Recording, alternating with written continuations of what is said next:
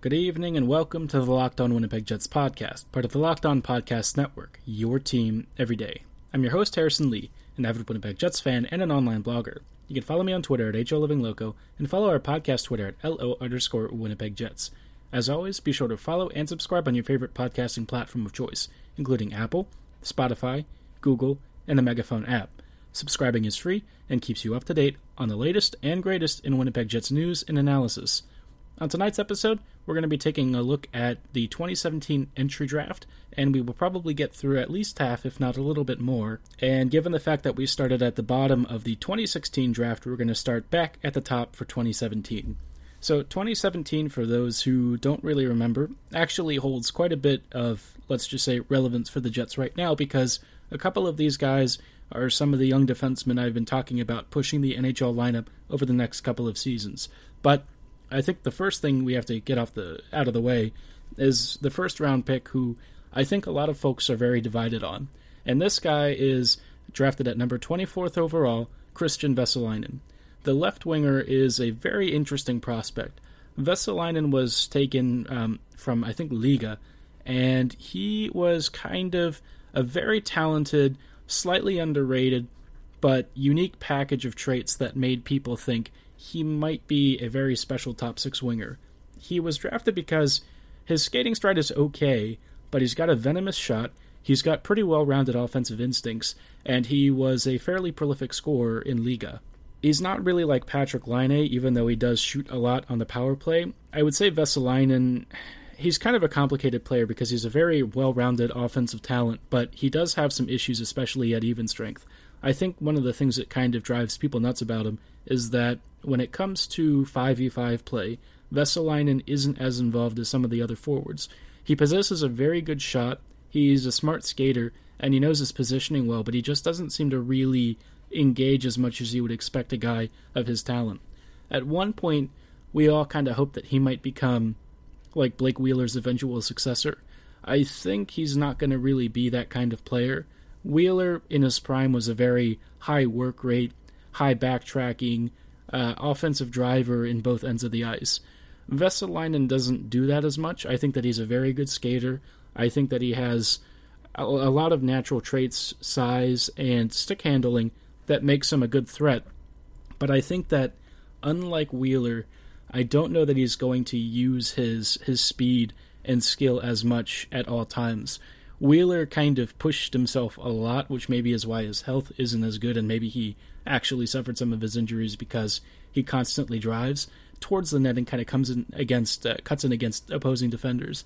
I don't think Vesalainen really has the same physical style of play, but I do think Kristian's very talented. Towards the end of his recent stint with the Moose, which is his second season so far, he actually started to hit something of a scoring streak. I think he was dry for most of the first half of the season, relatively speaking to his talent levels, but towards the end of the season, he started putting points on the board more frequently, and I think that that's apparently coinciding with what people saw as far as his even strength play was concerned.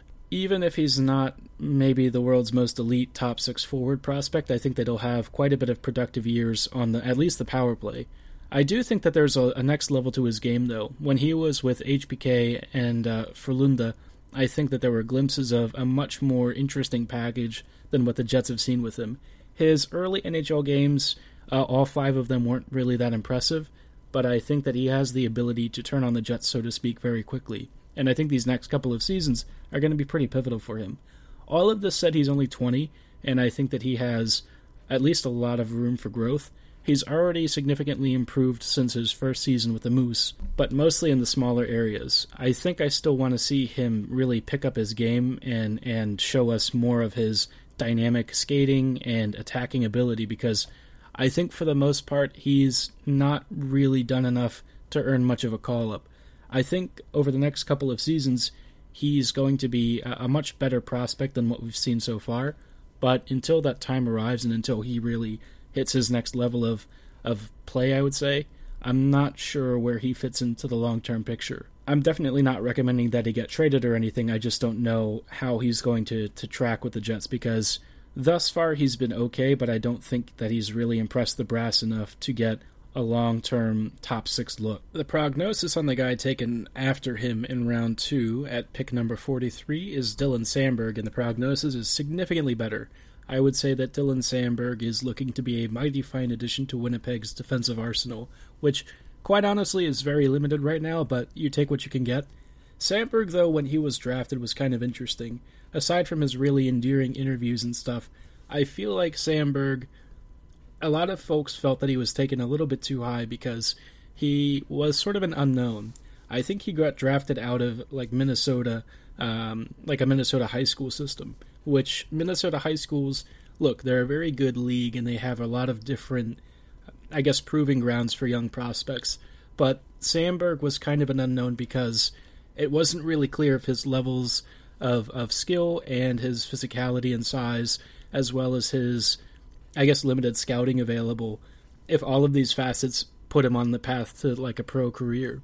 Some people thought that yes, at some point he would be some kind of maybe a third pairing or second pairing defenseman, but you know, he was still kind of a relative unknown to a lot of people, and he was, I think, projected to be taken a little bit later than he was taken.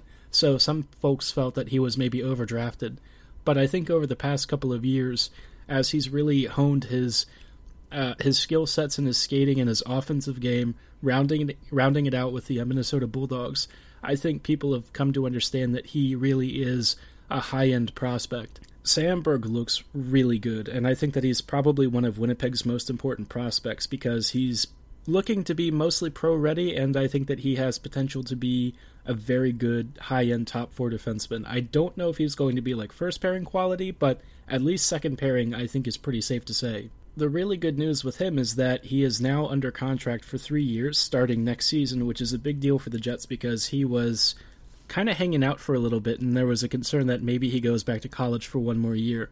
But thankfully, he elected to uphold his commitments to Winnipeg and ended up signing a contract.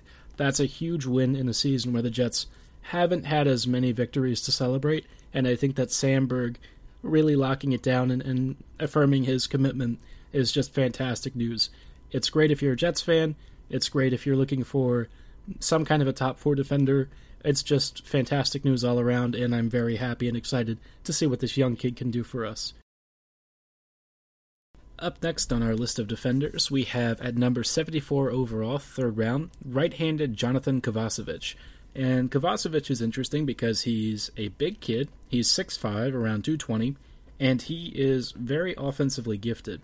So Kovacevic actually came out of Merrimack College, and Merrimack is a very bad program. In fact, Merrimack had one of the worst collegiate teams, I think, in Division I, so I think it's been a bit of a hard road, and yet, despite being on very poor teams, Kovacevic has had 19, 17, and 18 points over his last 3 college seasons. Now, that might not sound like a whole lot, but you have to understand, that's basically tied or in second place for top scorer on his team as a defenseman. When he came to the Manitoba Moose, he had actually been pretty productive. In one game in the first season, he had 2 points, which is kind of funny, and then this year he had 12 points in 45 games. And from what I understand, he's been very decent. I think Kovacevic probably clocks in at like a third-pairing defenseman, very good. He has a lot of upside, though, because he's got a massive stature, he's got a booming shot, pretty decent edge work, and I think that he has good offensive instincts. He's a little bit of a project in some respects, but I think Kovacevic has very good upside, and I think that he's pro-ready already. With, you know, the sure-to-come injuries and things that will probably hit the Jets next season, Kovacevic might already get a shot during next year's training camp or a call-up if somebody goes down. I think Johnny has a lot of potential to be a very good depth defenseman, maybe something more. Winnipeg could also use like a big right-handed shot on the back end for their power play, and somebody who can probably pass a bit faster than Neil Pionk.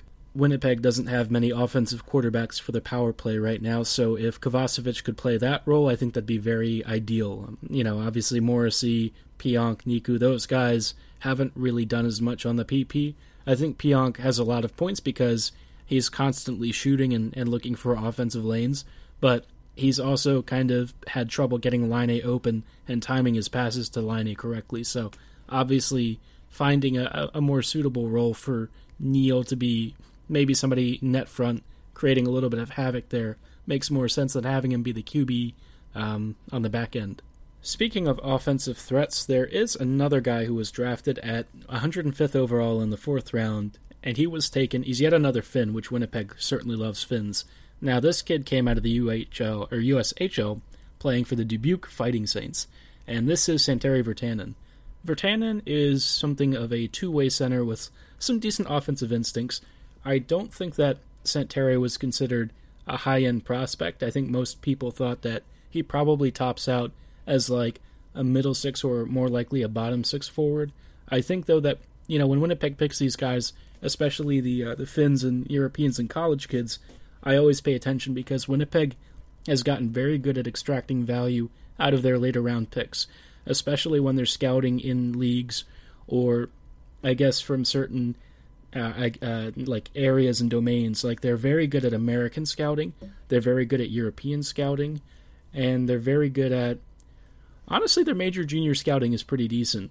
So they have like an interesting combination of looking for guys who put up, good primary scoring rates for their age groups, but they also look for players who have certain builds and statures, but also know how to use it and can employ those physical traits to match their skill sets. It's a lot different for the most part than the days of them picking guys like Sutter. So I think that Santeri has had something of a troubled development trajectory, but I think that over time, if he continues to be decent in Liga, especially as a 20-year-old, and eventually comes back to North America, he might not be too bad at all as like a fourth-line option. I'd love another quality young penalty killer, and if he has some offensive upside to give a little bit more than just being a PK specialist or a two-way transitional center, I think that would be great for Winnipeg. I think the Jets could use really skilled, talented depth forwards who can replace guys instead of paying more money for those kinds of players.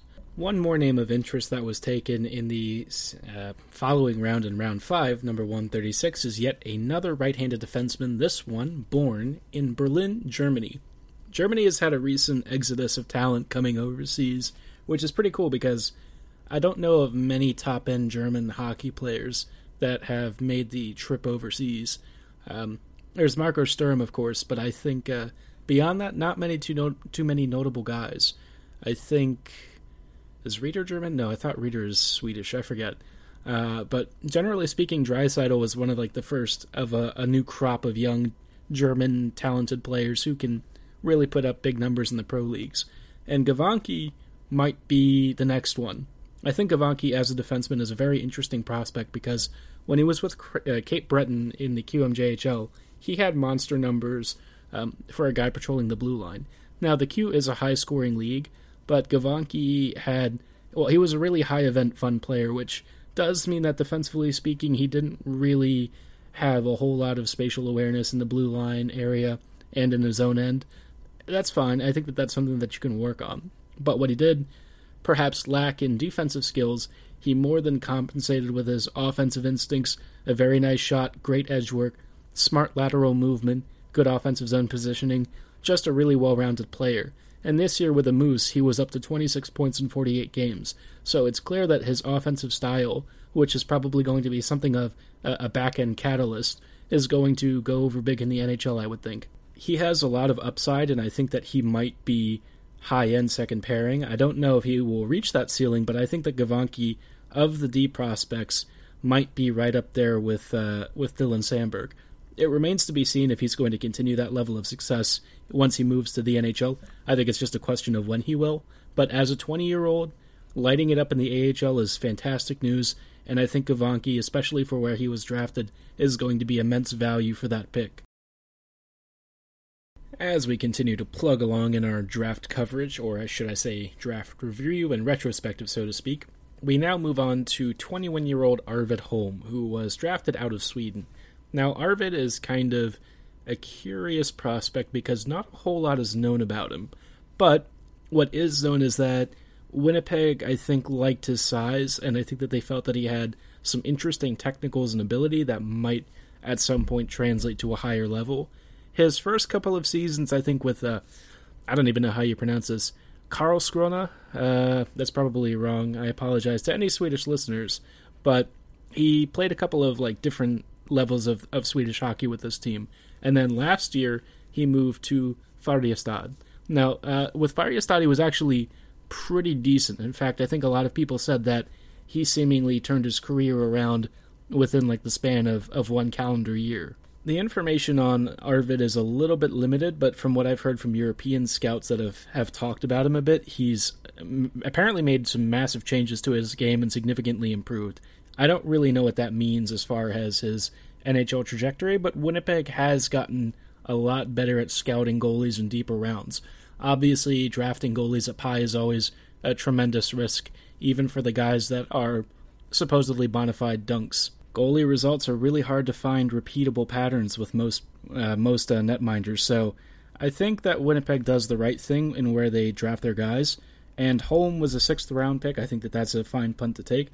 You know, Hellebuck is a 5th rounder. I think Comrie was at the highest, like a 3rd rounder or 2nd rounder. Usually Winnipeg just doesn't spend assets on goalies like that. Berdine, I think, was a 5th round pick, and Berdine looks like a stud. So I'm going to defer to the experts on this one and just hope that Holm at some point finds his way to North America within the next couple of seasons. Hopefully he becomes a really good AHL goalie and maybe even at some point a backup to Mikhail Berdine. In the NHL, that is. Our next guy is another 7th round pick at number 198. And I say another, but I mean, I guess the first of this draft, just, you know what I'm saying. Basically, this guy, Skylar McKenzie, is like Nick Petan 2.0 or something. Skylar put up huge numbers with Portland. He was a very offensively gifted attacker. Lots of goals, lots of assists, lots of offensive production, lots of shots. Pretty good edge work from what I understand. He is small, he's 5'8", and on the lighter side, so I think Winnipeg likes these small wingers to kind of punt on. Guys with really high-end vision, good stick handling, fast skating, really sharp offensive zone instincts. McKenzie's first couple of seasons with the Moose have been alright. I wouldn't say that they've been outstanding, especially for a guy who's now 22 years old. But I will say that, you know, despite the fact that he may have limited NHL upside, I really like having his kind of tool set at the AHL level. When Petan was here, he was basically quarterbacking almost every aspect for the Moose, and we haven't had a conductor like that ever since Harkins and Roslovic graduated. So McKenzie, if he can provide any sort of semblance of that same level of ability, which I think would be asking a lot, you know, I think that would be great. It will be interesting to see what he looks like come, you know, the next season's training camp, if they even have one. I kind of want to know if he has maybe some 4th-line potential. I think that would be fun. You know, Logan Shaw and Gabriel Bork, bless them, are perhaps a little bit past their primes. So I wouldn't mind taking a punt on a guy who Winnipeg thinks has some offensive chops and the ability to slip into gaps. You know, if you pair him with somebody like Nick Dowd, I think Dowd is like a very smart player. Somebody who seemingly finds his teammates when they're in very good positions all the time. So I wouldn't mind seeing Dowd play with like a McKenzie. I wouldn't mind seeing Gustafsson play with McKenzie. Basically, anyone that the Jets are willing to give that has like a high offensive IQ, I wonder if that would make sense to pair with Skylar.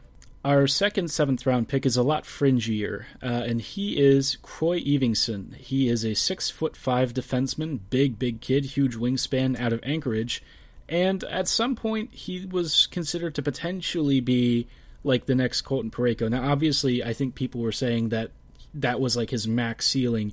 He has the same stature, same kind of offensively gifted style, and he was a very rare player in the sense that when he was with Shreveport in the NAHL, which is of course not really known to be a high-end league, he was, I think, the highest scoring defenseman of all time for them, or at least had the highest scoring single-season record, and that's something that may not get shattered anytime soon. He had 52 points in 59 games, and ended up going to UMass Lowell, but his UMass stay really didn't translate to much, in part because it seems like he really couldn't get on the coach's good side, and his point totals were kind of modest for what I think people expected of him. He recently moved to the Niagara University this year, but not a whole lot of information is available about him. I think that he was always going to be a long-term project. It will be interesting to see how he does with Niagara. Maybe when he's like 23 or 24, he comes out as a free agent or something, and Winnipeg sees if maybe he becomes like a pro-level player. I don't have many expectations of him. I mean, he's like a huge left-handed shooting offensive defenseman, but maybe that's all it is. He might not have pro-level instincts and skill. Winnipeg is smart with their depth picks, and I think that they've gotten better as far as evaluating talented offensive defensemen with size. We'll see if they can eventually salvage him and turn him into a reclamation project, but I think for now he's probably not going to be having a pro-level impact, which is fine. He's a 7th-round pick. But he's the kind of guy that you take like a home run chance on, see what happens. You never know. One of these guys occasionally ends up being a really good quality pro. That wraps up our 2017 draft coverage. I hope you guys enjoyed tonight's episode. Let me know if you have any thoughts or want to dispute one of my prospect analyses. Thanks so much for listening. Before you log off for the evening, be sure to check out our affiliate show, the Locked On NHL National Broadcast with Sarah Avampado. I was actually on Monday's episode, if I recall correctly, so be sure to check that one out as well. Thanks so much for listening. Have a great night, and go Jets go!